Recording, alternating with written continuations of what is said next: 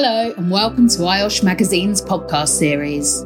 These podcasts will feature exclusive interviews with industry experts, behind-the-scenes discussions with members, and conversations with future leaders of the health and safety profession.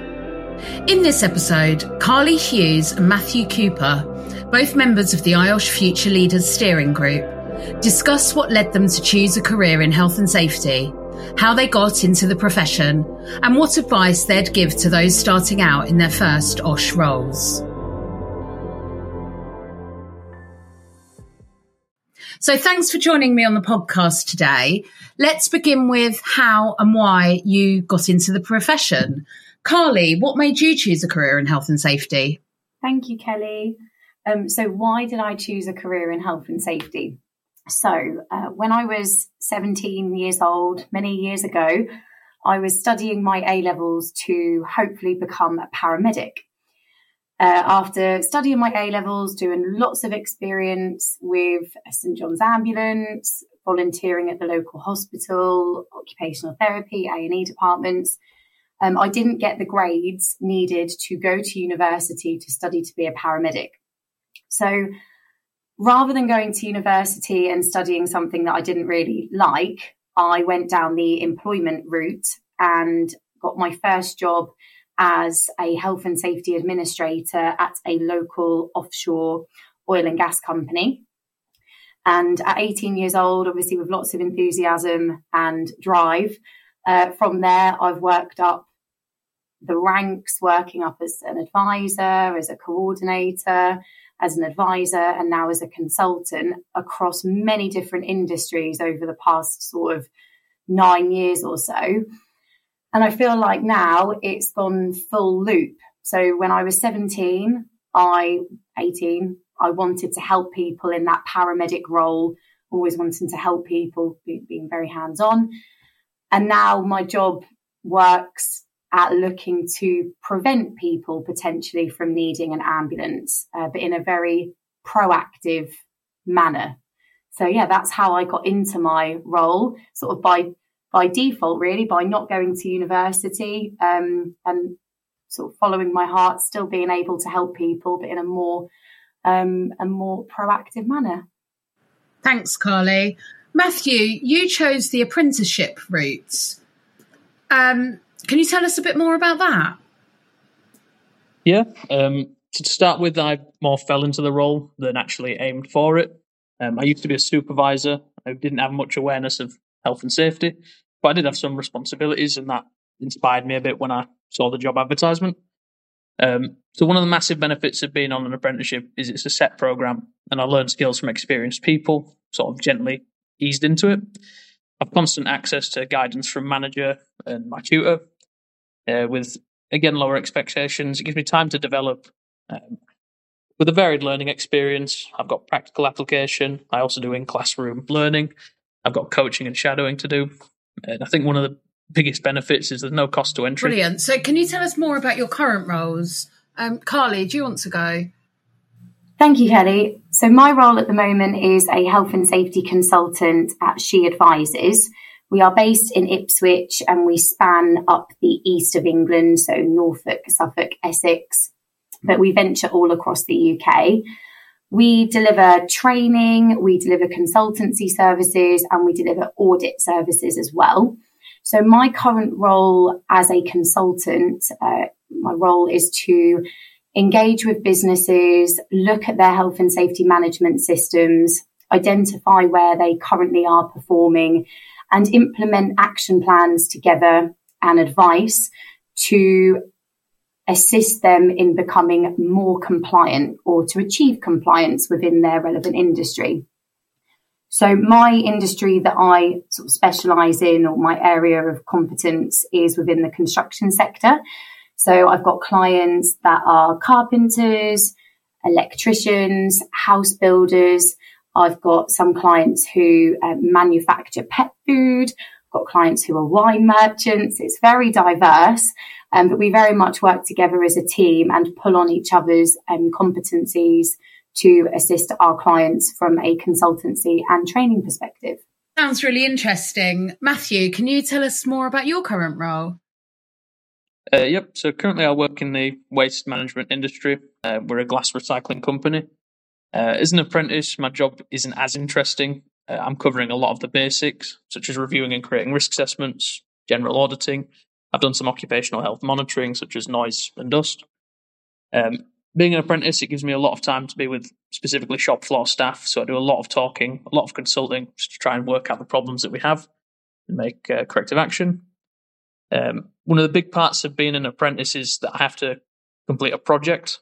So in this case, I'm leading it to make improvements in the workplace, specifically around fire safety. So as part of that, I've been reading into a lot of regulations recently, going around making sure all the procedures are in place, and just reviewing the equipment that we've got on site to make sure we're up to scratch. Keeps you nice and busy then. What do you think the barriers are for new or aspiring health and safety practitioners? I'd say the cost can be one of the biggest parts. Looking at it from myself, I think classroom learning, it can be over £1,000 sometimes. That's obviously just for the UK. And I wouldn't say that's necessary, but obviously employers do look for that. As such, those from poorer backgrounds might struggle. Some nations, they're just not as developed when it comes to health and safety, so the availability of roles, it might not be there. And in the same sort of area, is the career progression available? With health and safety, it can really take you anywhere, I think. So language barriers, they can be present. If your employer works internationally, or maybe you even plan to move country for the job. I think one of the biggest problems you come across, you could class it as a barrier, is the stereotypical view of health and safety professionals. I used to be one of those people that viewed health and safety professionals like that, as a warehouse operative. But I've overcome that now, and I've started to realise that as long as you're talking to these people, you're being friendly and approachable, and you're actually making a difference in the workplace, you tend to overcome that quite easily. Absolutely. And what do you think the positives of working in health and safety are? I'd say one of the biggest things is there's always new knowledge to gain. So you can always become more skilled through things like CPD, courses, mentoring. And I'd say that all falls under self-innovation. It's quite a varied job. There's lots of different sectors you can work in with different sort of environments. Always something different. Lots of extra learning can be done. And you can even specialise. I know some people like to do fire safety, for example. There's potential to work in different countries if that's the kind of thing that you like. I suppose later on, there's a chance to teach, coach and mentor. I know IOSH themselves have their mentoring platform. I'd say it comes with a lot of satisfaction, fulfilling workers' requests, talking, building relationships. At the end of the day, keeping people safe. It makes you feel good. You're definitely selling it. Carly, what have you been your greatest challenges and achievements in your career? So I would say that my greatest achievements would be, particularly this year, being nominated for a couple of awards, particularly focusing on women in construction. As I touched on earlier, I may be a health and safety practitioner, but I work within the construction industry. So I've been nominated for 2 awards, which was very much a pinch me moment, something that I wasn't expecting at all. So being nominated for awards is one thing. Thank you. Nominated for awards is one thing. I think there is a great sense of achievement when you're working with clients, and when you've worked with them over a long period of time, say over a couple of years, and you remember how they were and how their attitude was towards health and safety and how they managed their health and safety when you first started working with them. And then as time goes on and the more you develop a working relationship with them, you can see and you can identify that their attitudes have improved and the way that they manage their health and safety within the workplace has improved. And that for me is a real sense of achievement, even though it may not necessarily be my achievement, it's my client's achievement, but I feel very proud to have helped them grow and develop and improve their management of health and safety within their workplace. So I definitely say being nominated for the awards, seeing my clients and their businesses grow and develop and fostering better health and safety practices, and also being asked to give back to the health and safety community on, for example, like this podcast is a really good example. I've been invited to go to roundtable discussions, board meetings for other organisations that encourage the next generation of health and safety practitioners, and how they can get into the industry, for example, and talk about our own experiences. So I would say they're definitely some of my achievements and highlights. In terms of challenges, and unfortunately still in 2023, it is still a challenge. Naturally, working in the industry that I work in, being a female is a challenge. And being a health and safety practitioner, like Mathew spoke about earlier, is a challenge.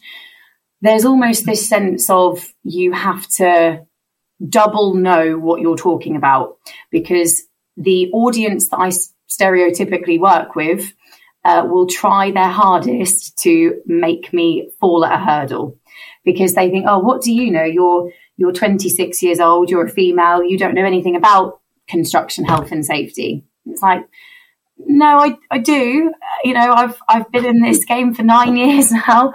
I may not look like a typical a ground worker or a bricklayer or a carpenter, but I've worked in this industry for a long time, and I've honed in on my experiences and my skill set. And I think one of the biggest challenges is overcoming the hurdle of being a female and being a young health and safety practitioner. That in itself is a challenge, and is something that I have to continue to overcome every single day at work. It has changed slightly, even over the past sort of 9 years that I've been working in this industry and in this role.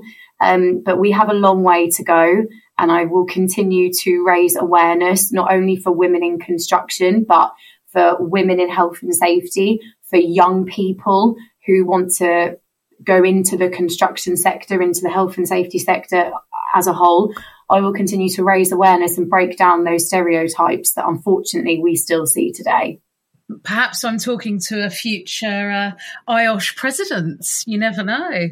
That would be fantastic. What are your ambitions? So in terms of my ambitions, I sort of keep them. I have work-related ambitions and I have personal-related ambitions outside of work. But in terms of work-related ambitions, I've got a few. So at the moment, one of my priority items is to achieve chartership with IOSH, which is something that I'm in the process of doing at the moment. So I'm currently working through my skills development portfolio, soon to then do my peer review interview and hopefully pass that, and hopefully receive chartered status, which will be lovely. So you're currently working through that. I would also like to undertake further industry-specific qualifications, particularly within the construction sector. So I've undergone carpentry qualifications, bricklaying qualifications, plastering, tiling. I'm quite hands-on in terms of decorating and renovation outside of work anyway, so that comes in quite handy. But I think I'd like to further enhance my knowledge on groundworks and civils and the plant and vehicles that are associated with groundworks and civils. That's quite niche and quite specific, but that is an area that I'd like to delve a little bit more into. And the third sort of work-related ambition is to become and progress as a better leader. It's something that I am becoming more and more aware of. Naturally, the older that I get and the more competent I become as a consultant, naturally, the business that I work for, the consultancy that I work for, is getting bigger. We are expanding, and it means that I am having to lead other advisors and other health and safety practitioners. And it's not just within the team that I work for, it's also with my clients as well. So I hate using the word softer skills, but in terms of, for lack of a better word, the softer skill side of things, I am definitely looking at ways in which I can become a better leader. So lots of reading of books at the moment, lots of listening of podcasts, and reading up on other leaders within the health and safety industry, particularly on how to improve that. So they're my ambitions. Wow. Well, I have no doubt that you'll achieve all of those. You should look out for a new podcast series, actually, that we're launching in the new year with the incoming president, Stuart Hughes, who will be actually interviewing on this very podcast leaders from large businesses, SMEs, etc., just to kind of hear more how the CEOs of organisations value health and safety, as well as sort of their health and safety directors that they employ. So look out for that one. Speaking of IOSH membership, Mathew, what value do you get out of being an IOSH member, and how important is it to your career progression? So as an apprentice, I've got a lot to learn.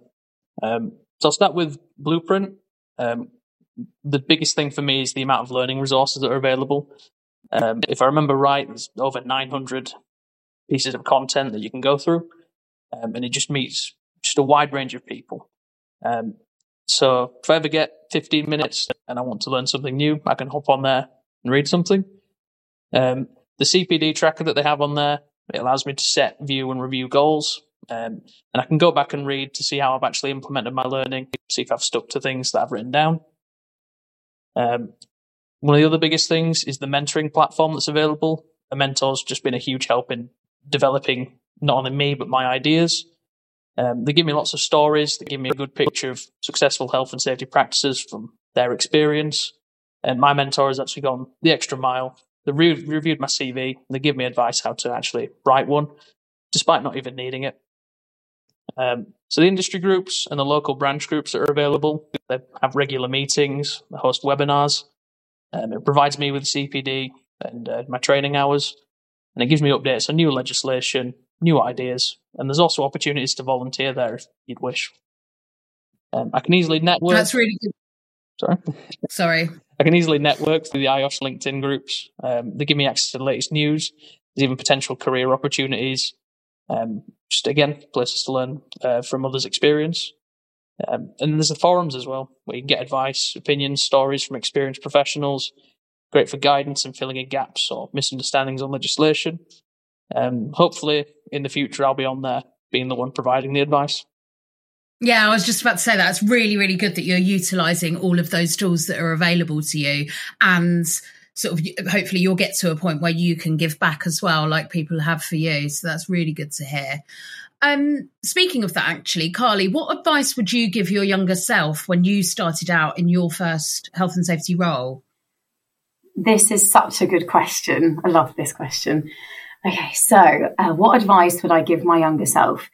So one of the biggest pieces of advice that I would give 18-year-old Carly is be curious and ask questions.